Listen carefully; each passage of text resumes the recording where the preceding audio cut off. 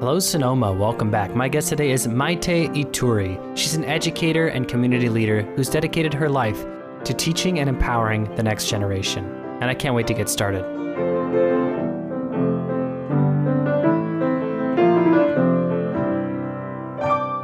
Hello, Sonoma. Welcome back. I'm here with Maite Ituri. How are you doing today, Maite? I'm doing great. Is that how you pronounce your name? It is. Maite. So you're currently the assistant superintendent of Petaluma City Schools, but you were the principal of El Verano Elementary School for 15 years. You've worked in the Sonoma Valley School District for more than 25 years. The IT regards you as one of the most innovative and hardworking educators in Sonoma Valley. But you got your start in the education field in 1993 by getting your teaching credential with a bilingual cross-cultural emphasis. So who was that Maite who set out to become a teacher in 1993? Oh my goodness. Thank you for that question. It's amazing that you asked that because I was thinking about this the other day as I was kind of playing what this might be like through my head. And I thought, what made you do what you do? How did you end up even considering education and in Sonoma Valley? Because I was in San Francisco for most of my life. And I think that there's a couple of things that happened. And it's interesting because today's the anniversary of the Loma Prieta earthquake. And we were living in San Francisco up until a few months before the earthquake hit. And the building that we lived in collapsed from 4 stories to 2. Also in that same month, my father passed away. So it was kind of a traumatic 1989. I had a brand new baby and we had moved to Sonoma and I was not sure what I was going to do. I was in the hotel and restaurant business in the city and I had left UC Berkeley. I thought I was going to go to law school and I left that behind and found myself up here and these traumatic events happened. And then I walked into Sonoma State and met a man named Manuel Hidalgo. And he saw me for who I was for like the first time ever. I had an educator pay attention to who I was, what my history was, and said, "Hey, have you ever considered being a teacher?" And I was like, oh no. My grandmother was a teacher. No, I hadn't considered that. And he said, "I think that's the path you need to take." And I ended up staying there and getting a bilingual credential. And he kind of mentored me through this whole process of becoming an educator and a leader. So I was going to ask you about this later, but talk to me about Hidalgo. How did he lead you to this path?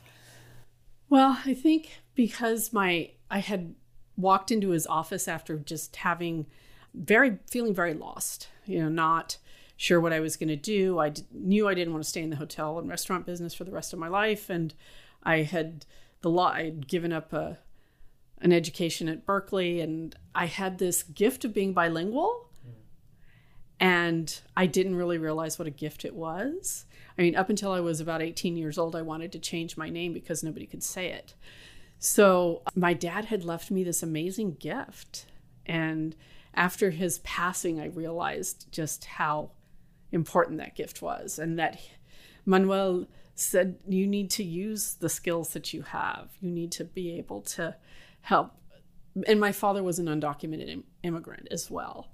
And that Manuel was he believed in providing students who spoke a language other than English a solid education. And so he thought that I could do that and invested a lot of time in me and kind of held my hand through the whole thing because I wasn't sure that was the right path.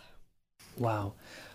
Well, let's jump back to today. We're going to get back to your past in just a little bit. But today, from my understanding, a superintendent's role is to implement the vision and policy for a district based on what the school board sets. So can you just shed a little bit more light on how these administrative positions affect what kids learn in school every day? Sure. So when I was at an elementary school level and being at a site level, the impact of what takes place at a district level has great influence on a school site. And board setting the policy, the superintendent and the board developing the vision, and everything leads back to that. The direction that the board takes the school district is all your programs, all your decisions lead back to that. Does this match the goals of the vision of the school board? Does this match the vision of this district? Are we setting, are we following policy? Are our practices in line with our policy? And so the importance of what we do at a district level, although it seems often like a lot of paper pushing, but it really ends up being, we're really supporting the school site in helping them understand the direction of the district and understanding the policies that guide that work, because you need the policy process and the policy piece of any school district. It's your foundation. You have to be able to have that level of understanding when you're making decisions about what their experience will be. And in a school district like Petaluma, they're very progressive, and they really want the student experience to be a welcoming, progressive, restorative kind of experience with developing a sense of belonging with a high academic standard. That's pretty remarkable, and I think you're in a good place to be that, because for most of your career, you've been on the other side of the coin, first as a teacher, then as the principal of El Verano. According to one of your colleagues, Maite was the heart and soul of El Verano School for the past 15 years. And I want to share some of your accomplishments, of which there's a long list. You opened the district's first on-site preschool. You introduced new science and art programs, which were referenced in the Stanford Center for Opportunity Policy and Education as a program showing success in closing the opportunity gap. You organized community forums, you expanded after-school enrichment programs, you hosted the Valley Vibes Youth Orchestra, you created new parent leadership opportunities, transitioned El Verano into the community school model, which included creating a family resource center to provide parents with mental health services, legal advice, and health resources. And in the past decade, you brought more than $7 million in grants to the school and district. So that is a lot of cool accomplishments. Congratulations. But during all of that, what was your guiding philosophy as a principal? I think it goes back to my parents. My mom always said, how can I be okay if everyone else is not okay? And I think my father's fight for justice is also a big part of was a big part of the reason that I chose the path that I chose. Is he leaving Spain the way he did and having to come to a country that he didn't know and having to navigate in a culture and a language he didn't understand. And many of the families that I work with are in that similar situation. So being able to channel him for understanding what he went through and what I think he would want me to do to support others, I think that has a lot to do with why I chose the things that I chose to support and to create really flourishing, enriching environments for people. So one thing that you've mentioned before is that you've led with love and focused on a holistic approach to our sometimes disenfranchised and marginalized communities. And you've also mentioned that though academics are critically important, it's all those other pieces that you put in place to support families that's critical to the academic success of those students. Another one of your colleagues said that Maite believes leadership should be shared and can be developed as a talent among students, teachers, and parents. Are there certain qualities you think that make a good leader? Oh, yeah. I think you did your homework.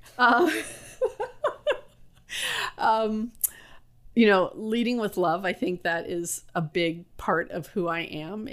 And love is not this warm and fuzzy thing. It's keeping justice at the center, being able to have uncomfortable conversations, being able to encourage people to be their best. It's all of that. And I think that's what leadership is. It's creating those conditions for people to flourish and for them to come and be their creative, beautiful, brilliant selves, because I believe in people. I believe in people and what they can do, and what we can do together is just, the possibilities are limitless. But if we lead with a very heavy-handed kind of way or a top-down manner, our people won't flourish. They will do the minimum, and we can't lead with fear. You've got to lead with love and believe that people are there for the right reasons, and just create those conditions to make sure that they have that space and provide a lot of hope, because right now education needs a lot of hope and a lot of inspiration. And yeah, it all goes back to love. I love that. I love that you're able to define it in a way that's more than, like you said, it's not this fluffy thing. It's about being respectful and really seeing the people that are in front of you. You've also mentioned that, being a good leader is building community and having high expectations for yourself and others. Sometimes leaders have to make decisions that others disagree with, and that can be tough. How do you navigate that kind of a process? Oh, well, it's so funny you asked that question at this time in my life right now. I think that a lot of times we have to make decisions that not everyone agrees with. But again, it goes back to creating that space and I really try to look for people's common interests. What are our interests in this? And how can we work on this together? And we're not all going to get what we want out of this, but hopefully we can come to enough commonalities that we can move the needle forward. And sometimes you do have to make difficult decisions that not everyone agrees with, but hopefully there's enough respect, enough mutual respect in the room, and enough understanding that amongst the people, the educational partners and the families, that we can come to a place that we can compromise. Sometimes not compromise necessarily our standards or our level of excellence, but we may have to compromise on what we get out of the situation. And there are times that I don't like to have winners and losers. I like to have winners and winners, right? That we walk out of this and that we've all had our say and we can all support the decision, albeit it may not be the decision exactly the way we wanted it to turn out, but there is some agreement that we will at least support it and try it, and then we can revisit it. And that follow through and that follow up and decision making is so important, that there's a feedback loop within that decision making, because you can't just make a decision and hope that everything is going to turn out well, right? You've got to be able to come back and examine it. And I think you have to have that safety net in, and people will go along with that. It's like, okay, if we can revisit this decision in a few months after we've tried it, I'm okay with that. And coming back and checking in and making sure that things are working or they're not, and what needs to be changed.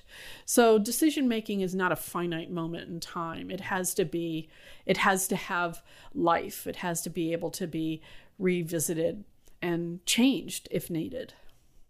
I like that. And it sounds like over the course of your career, you've been often focused on building communities, and it's cool to see that the scale goes down to even your team is a community of leadership.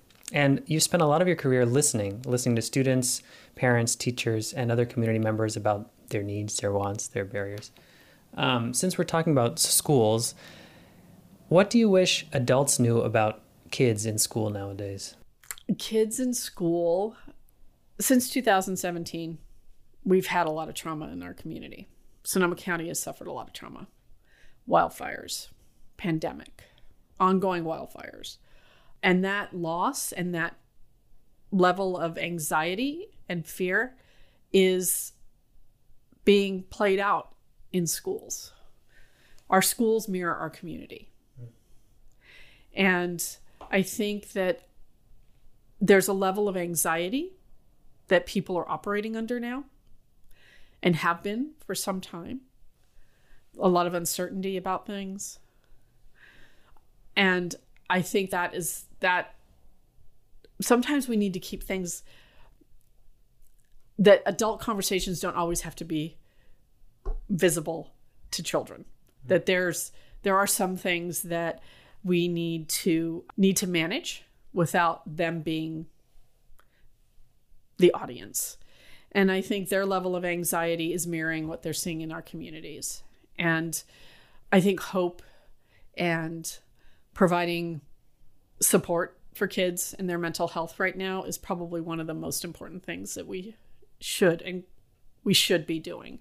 People are not well. They're just not. They need some help, and they need to feel, again, I think there's just this kind of overall sense of hopelessness in a lot of ways. And I think, yeah, we all need to be a little kinder and a little gentler with one another and provide each other with a little more space and grace. And I don't know that that's happening for everyone. And our kids are definitely picking up on it. Well, one thing that you spoke about in there is something that's consistent throughout your career, which is you're doing two things really interestingly. You're breaking down the barrier between what kids are and what adults are, and what kids feel and what adults feel, but also reminding us that adults have a certain responsibility to keep kids kids. You know what I mean? And one of the things that I always remember as a kid that I loved was reading and diving into books. It was an escape. It was so powerful. And within the learning sphere, you've put a special focus on reading. You want all of your students to be great readers and writers because it's a skill from which all other learning springs from. I'm curious what role reading played in your life in particular. Oh my goodness. You ask very good questions. So when I started school, I was classified, or if I had started school now, I would have been classified as a transitional kinder. I started school at 4 years old, a second language learner, because I grew up speaking Spanish and English. So when I was in school, and I had a mother who read to us all the time. So when I was in school, I was in first grade, and they said, "Oh, she's not reading well." Exactly. That was the look on my mother's face. And so she marched me off to a reading specialist. And I remember flipping through this blue binder, and I was like, "Oh, I don't like this. I don't like the way this is going," because it was these isolated sounds and things were it wasn't these beautiful stories that I had been exposed to my whole life in both languages. So it was not a great experience. And I didn't want anyone else to have that experience. I wanted them to have a beautiful, balanced approach to reading, to be surrounded by beautiful, diverse literature, that those stories that expand your mind, but also making sure that people had the skill set that they needed to be able to read the words on the page, right? So it's a balance of both. So I think my experience as a child made me realize just how important it is to make sure that you're offering a wide variety and a menu of opportunities for kids to enter into reading, and just how important it is, because you can't do math without reading. You can't do reading is one of the most important things that you can do. And I remember also as a child trying to teach my dad how to read in English. I'd pull out the books and I'd go, "Dad, this is this in English." And I think the guy knew a lot more English than he was leading on to, but yeah. So it's just that value of the written word. And he was trilingual, right? He was multilingual. He spoke English, Spanish, French, Norwegian, and Italian. Did he speak any Basque? Oh, did I say Basque? I'm sorry. No English. Sorry. He spoke Basque, Spanish, French, Norwegian, and Italian. No English. I love that. And that gives you such great perspective about like what's going on in someone who can't speak your language, you know what I mean? And the fact that you're so focused on reading and that you created that name for yourself. There were 2 kids at the high school not too long ago who noticed that they weren't being represented in the books that they had, and they didn't know who to turn to, and they turned to you. That must have been a pretty special moment. Yeah, Victoria and Lily are leaders. They are leaders now and will be amazing leaders in this community. Yeah, diverse books, it was a really important part of the work we did at El Verano to make sure that kids were they saw themselves in the literature that they were reading. And when Lily and Victoria came and said, "We really want to make sure that that's happening in all schools," they raised some money and were able to, I think they're on their 3rd school now, getting books for teachers. So I think that's really an important and amazing work that they're doing. And there are other students in other communities doing similar work. So they have a network of folks that are helping them. That's pretty cool to have helped start this new network of folks getting help. We're going to take a quick break, but we'll be right back with Maite on Hello Sonoma.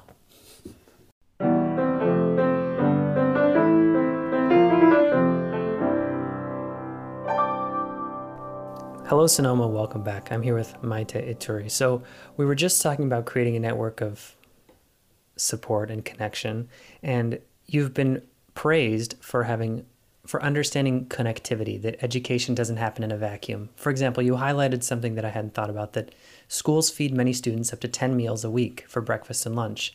So when the power goes out, schools can't operate, which means our students are not only missing educational time, but maybe going hungry as well. To that end, you started an organization in 2017 called Food for All, Comida para Todos, to help distribute food and other essential supplies throughout the community. In 2020, the organization played a tremendous role in ensuring our community was safe, healthy, and well fed. So if you don't mind, could you tell us a little bit about the idea behind Food for All and some of what you did during the pandemic? So in 2017, it was the Springs Fire Relief Fund, and it was started by a few folks who recognized that people in our community were needing masks and air purifiers and just some basic health needs, food cards, clothing. So we did that work on a minimal level because we didn't have a lot of funding. So a few years played out, and then 2020, the pandemic hit. So we had kind of this structure already in place. And one of the other pieces that was huge in making the 2020 work of Food for All happen is the leadership within the school site. We had parents who had been leaders within that school community for years, because I fully believe in developing parent leadership, that they are your strongest allies, and because their children are in your school for 6 hours a day. They want it to be the best place that it can possibly be. So working with a group of parents, and then this original group that had started the Springs Fire Relief Fund, we all came together when we realized that the pandemic and food access was just becoming more and more of a crisis. And most of the food distribution sites were requiring that you drive through. And a lot of our parents and families didn't have cars and didn't have the ability to drive through a line. So some of the parents had come to me and said, do you think it would be all right if we delivered food to some of these families who can't access it? And I thought, yeah, great. How are we going to do that? And they started picking up food at the Redwood Food Bank distribution sites and delivering it to families, elders and moms who couldn't get out of the house or didn't have. A lot of our families were essential workers, so essential frontline workers, and they were getting sick at a much higher rate as well. So we realized that the need was increasing. The pandemic was getting worse. It was not going away anytime soon. So then we added another layer of complexity to it, and we started providing food that was culturally relevant food. And we also realized that our families they didn't have masks. They didn't have PPE. They didn't have some of the things that other families had access to.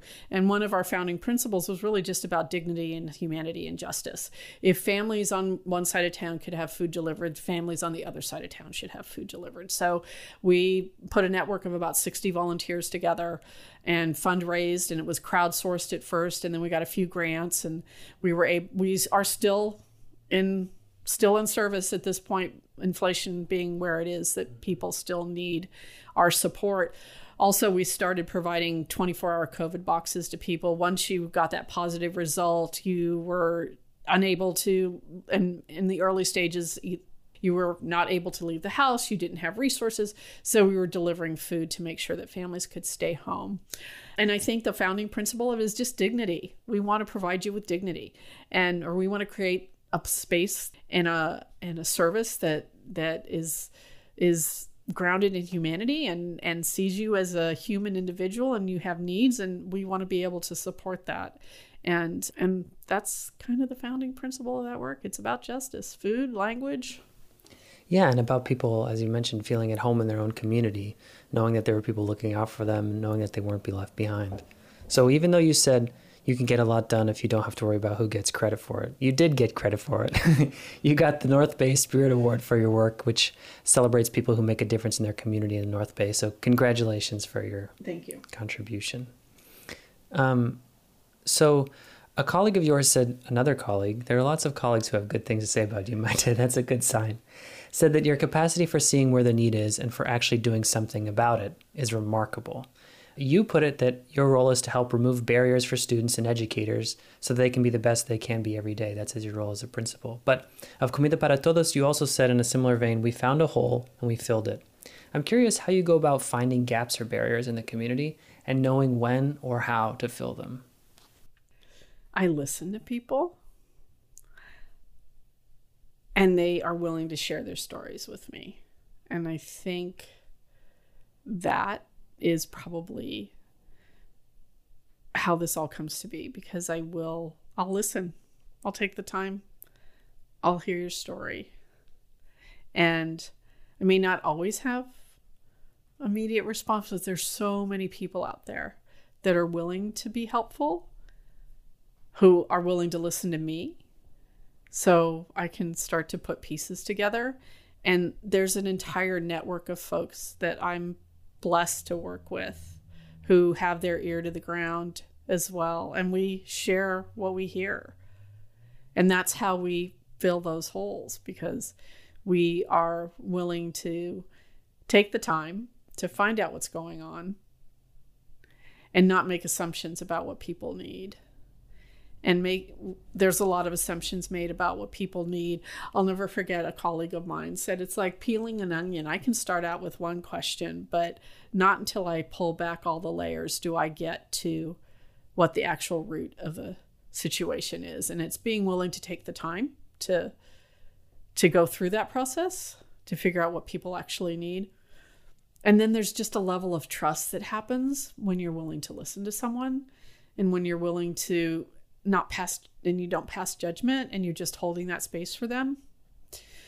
And I think that's what it is.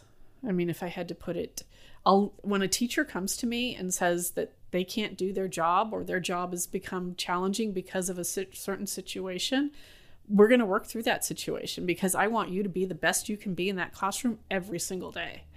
And I will do everything I can to make sure that that happens. And the same thing goes with families in our community. If there's something that they need and they've come to me or come to someone I know, we're going to do something to try to support that situation, because we want them to be the best they can be. Because if we're not all healthy and well, then, there are always things that happen for people, but trying to create those conditions for people to be as healthy and well as possible is important. So you mentioned listening a couple of times. I'm curious, do you feel like your listening is a skill or a gift? Is it something that you've worked on, or is it something that you've always had? I think that it might be a gift, because I don't know that it's a skill that I intentionally worked on.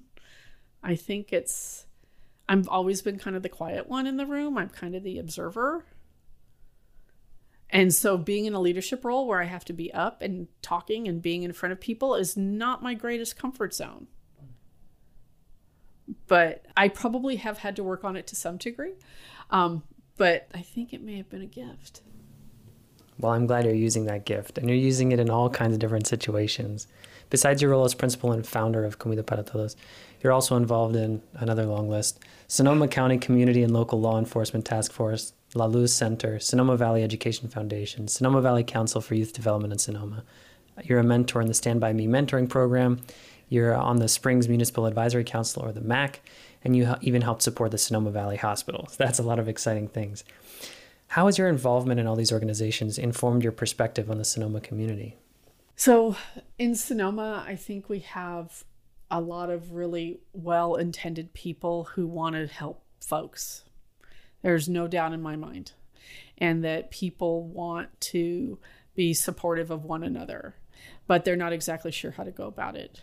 Because sometimes you're comfortable with the people you know. You're comfortable in the spaces that you're comfortable in.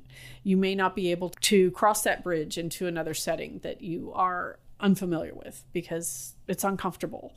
So I think people like me help put people on both sides of that bridge together. And I think that there are several other people in this community that help do that work as well. But it's the bridge builders to try to put the need and the support so that we're all speaking the same language. So there's the translators who are in the room, the bridge builders and the translators. And I think the people that I'm fortunate to work with play that role in many ways. And understanding, and I think the pandemic really changed the way a lot of people looked at philanthropy and the work that's happening in Sonoma Valley. The need became much more urgent, much more visible, and people were looking at the way they fund things and the way they do the work differently. And I think that there was more of a opportunity. People were more willing to listen to what the needs were because the urgency became, it was like splitting open. I mean, it's the whole everybody's world had shattered all at the same time, and everybody had that shared experience.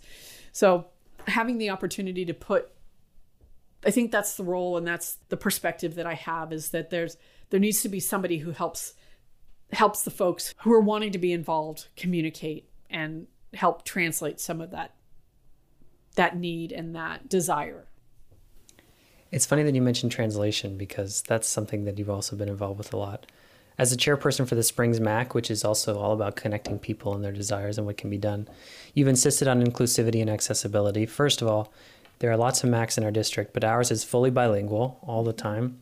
And even your very first meeting was a conversation on racism in June of 2020, I think. Yeah. Why was it important for you to address these issues in our community? It goes back to being inclusive and justice. And that was a very explosive time in the pandemic. George Floyd, we had lots of tragic events happening in our world. And they're happening here. And being able to talk about it and bringing people's awareness to it. Awareness is the first step of being able to heal and being able to work through some of those situations. And it was important to me that we shined a light on some of the things that were happening, particularly in the Springs community, that need addressing. And they still do. That conversation it brought things to light that people were experiencing. And then we had students who also came to our MAC and told us about their experiences too. So there are many, many, many more stories out there, but it's on us to do something about it. It's on us to make those changes. What are the structural things that we're going to change within our community that provides more access and more accessibility and more equity for our community members? We've been told what's happening, and very clearly. Where do you think your desire to be inclusive came from? I have a guess, but I'm curious what your thoughts are.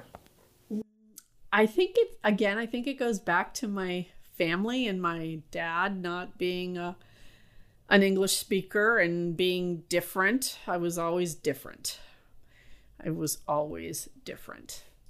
And I didn't always feel like I fit in. And why did my family speak this language? And not being seen. And I don't want other people to feel that way. Wow, that's powerful. Well, when I spoke to some of your colleagues and friends, and many of them said you were inspirational and someone they look up to, in part because of your desire to keep everyone included and maybe leading with love and believing in people. So who do you admire, either locally or on the world stage? Oh, my goodness. There are so many people on that list. I don't know that I could. Here, I can reform the question. What are some of the qualities that you admire in people, wherever they are? And maybe there are people who remind you of those qualities. Yeah. People who speak their truth that's pretty high on my list. People who are authentic. People who are willing to risk something. Leaders who include people, leaders who are not going to go with the most popular voice in the room just because of their status or how loud they are or whatever that may be, that they're willing to create more space for others. People who are willing to take responsibility and step into an arena where you may not come out smelling like a rose, right? And people who hold themselves accountable to their work and they follow through and they inspire others and they can start a movement. And people who see the good in others, because there's a lot of people who see the bad. I like that list. And the last thing while we're talking about this, before we go to one more break, is that I mentioned, I mean, there was a long list of stuff that you did, you accomplished as principal, a long list of other organizations that you're involved with. What drives you? Where do you get all this energy? I'm asked that quite a bit. And I think it goes, well, sometimes you make bad choices in your life. Yeah. Right?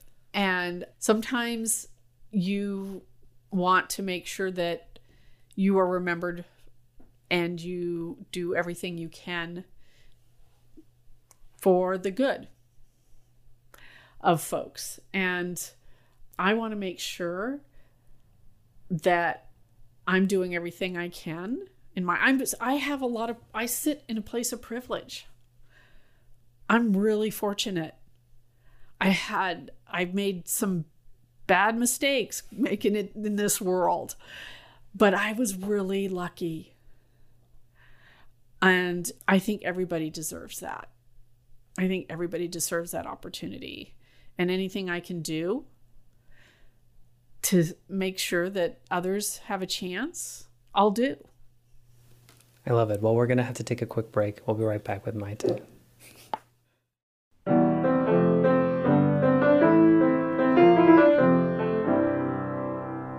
All right, hello Sonoma. We're back with Maite Eturi. So let's go back to the beginning. You were born and raised in San Francisco in an immigrant, bilingual, and bicultural home. Your father, who we've mentioned before, was from Spain, from Basque Country specifically, and you had a family restaurant. Tell us about where you grew up.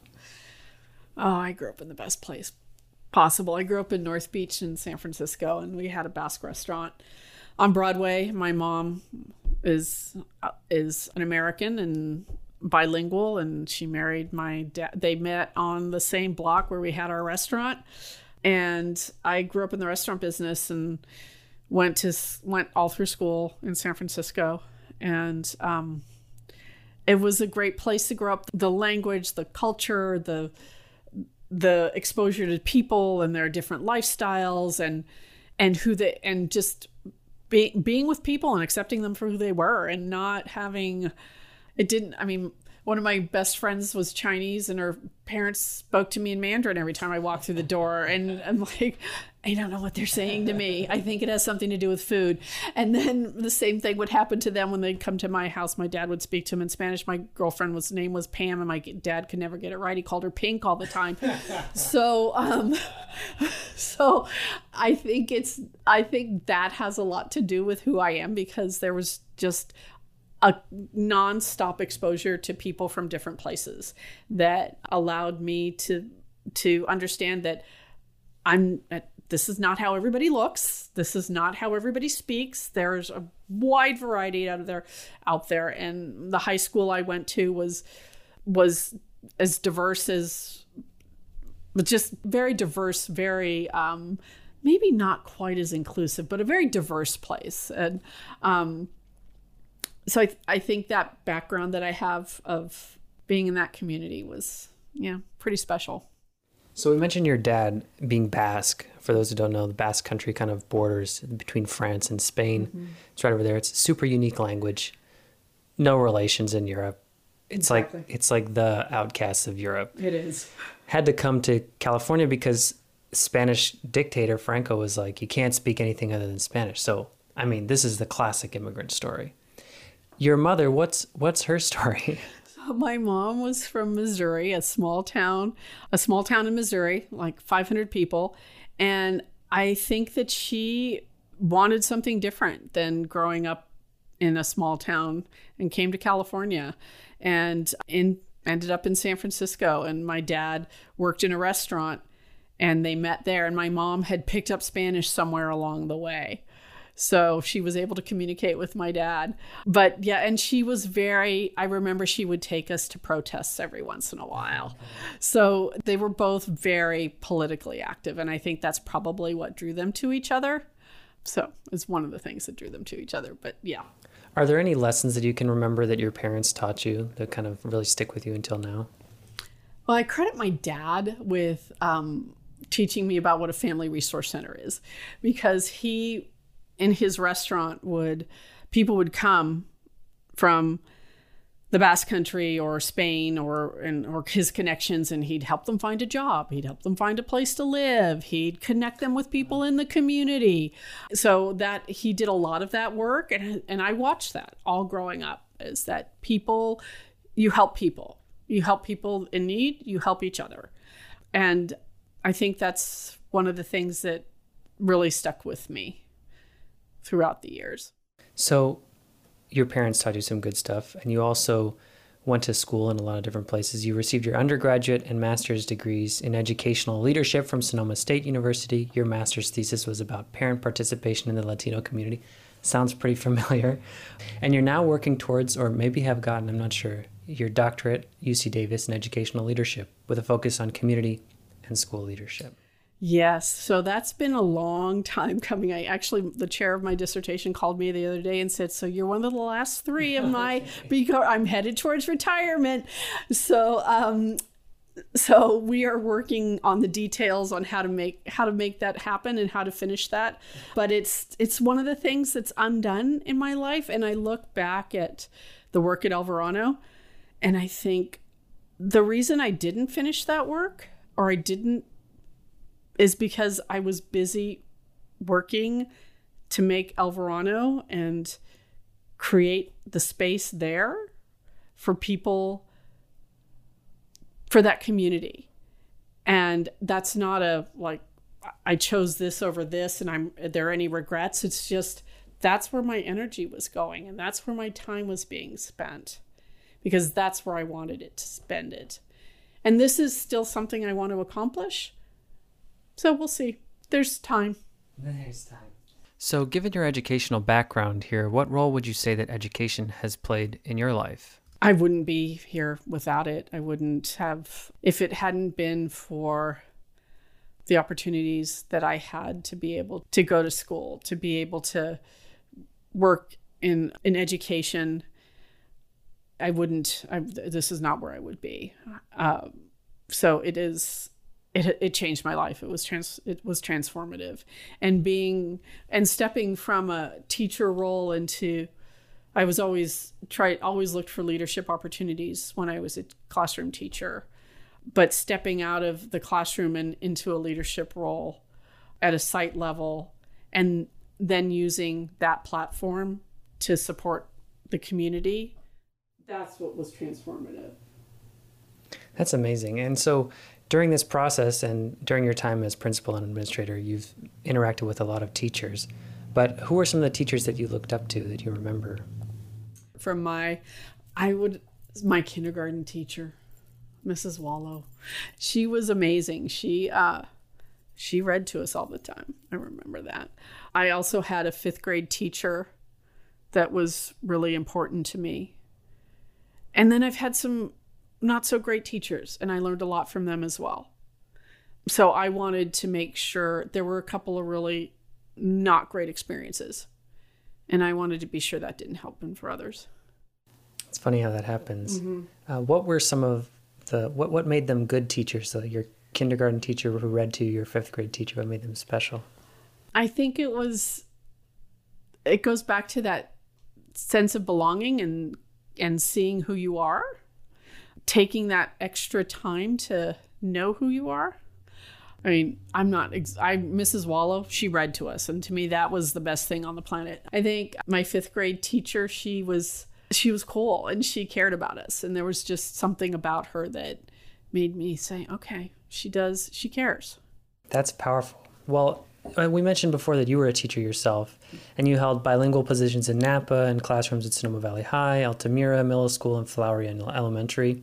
You've been credited with helping to start Sonoma's first dual immersion program at Flowery, which is a big deal. And correct me if I'm wrong, you're still an adjunct professor at Sonoma State, where you coach students in the Administrative Credentials Program, in other words, up-and-coming principals. Plus, you mentor 2 students, one who's 18 and one who's 26. I asked earlier about your philosophy as a principal. Do you have a teaching philosophy? Relationships matter. Content happens when relationships are strong. And I think and I didn't learn that until I left the classroom. So I was a good teacher, but I was a better administrator, because I understood how important relationships were. And had I understood that better when I was in the classroom, I probably would have been a better classroom teacher. That's so funny that you mentioned that, because I wanted to ask you what advice you would give to young teachers just starting their career. Be able to reflect. Be open to feedback. I read a book once about, I can't remember the title of it, something feedback. And I thought, oh, I'm going to learn how to give great feedback. No, it was about accepting feedback. Yeah. So being able to reflect, take feedback, build relationships, be open. Those are all pretty great qualities. And another thing that you've said before is helping others by believing in them is helping our greater good, which, how powerful is it to have someone believe in you, right? Yeah, and I think it goes back to where we started this conversation with Manuel. If he hadn't believed in me, I would not be here. It's funny that you mentioned that. So we started this conversation by asking who Maite was that set off on this teaching journey in 1993. And I'm wondering if you could go back in time, what would the 2022, almost 2023 Maite tell that early version of yourself? To not take myself so seriously and be more present in the moment. I think those would be two things that I would probably tell myself. Why those two things? Because I took myself too seriously. I thought I was going to change the world. And the part about being present is sometimes I overlooked amazing things that were happening because I was too focused on what was going to happen next. So that's huge. I think those would be the two things. Wow. Well, I'm so glad that I could be present here for this conversation, Maite. It's been such a pleasure. Thanks so much for being on the show. Thank you so much. It's been my pleasure. And thank you for making it so easy. Till next time.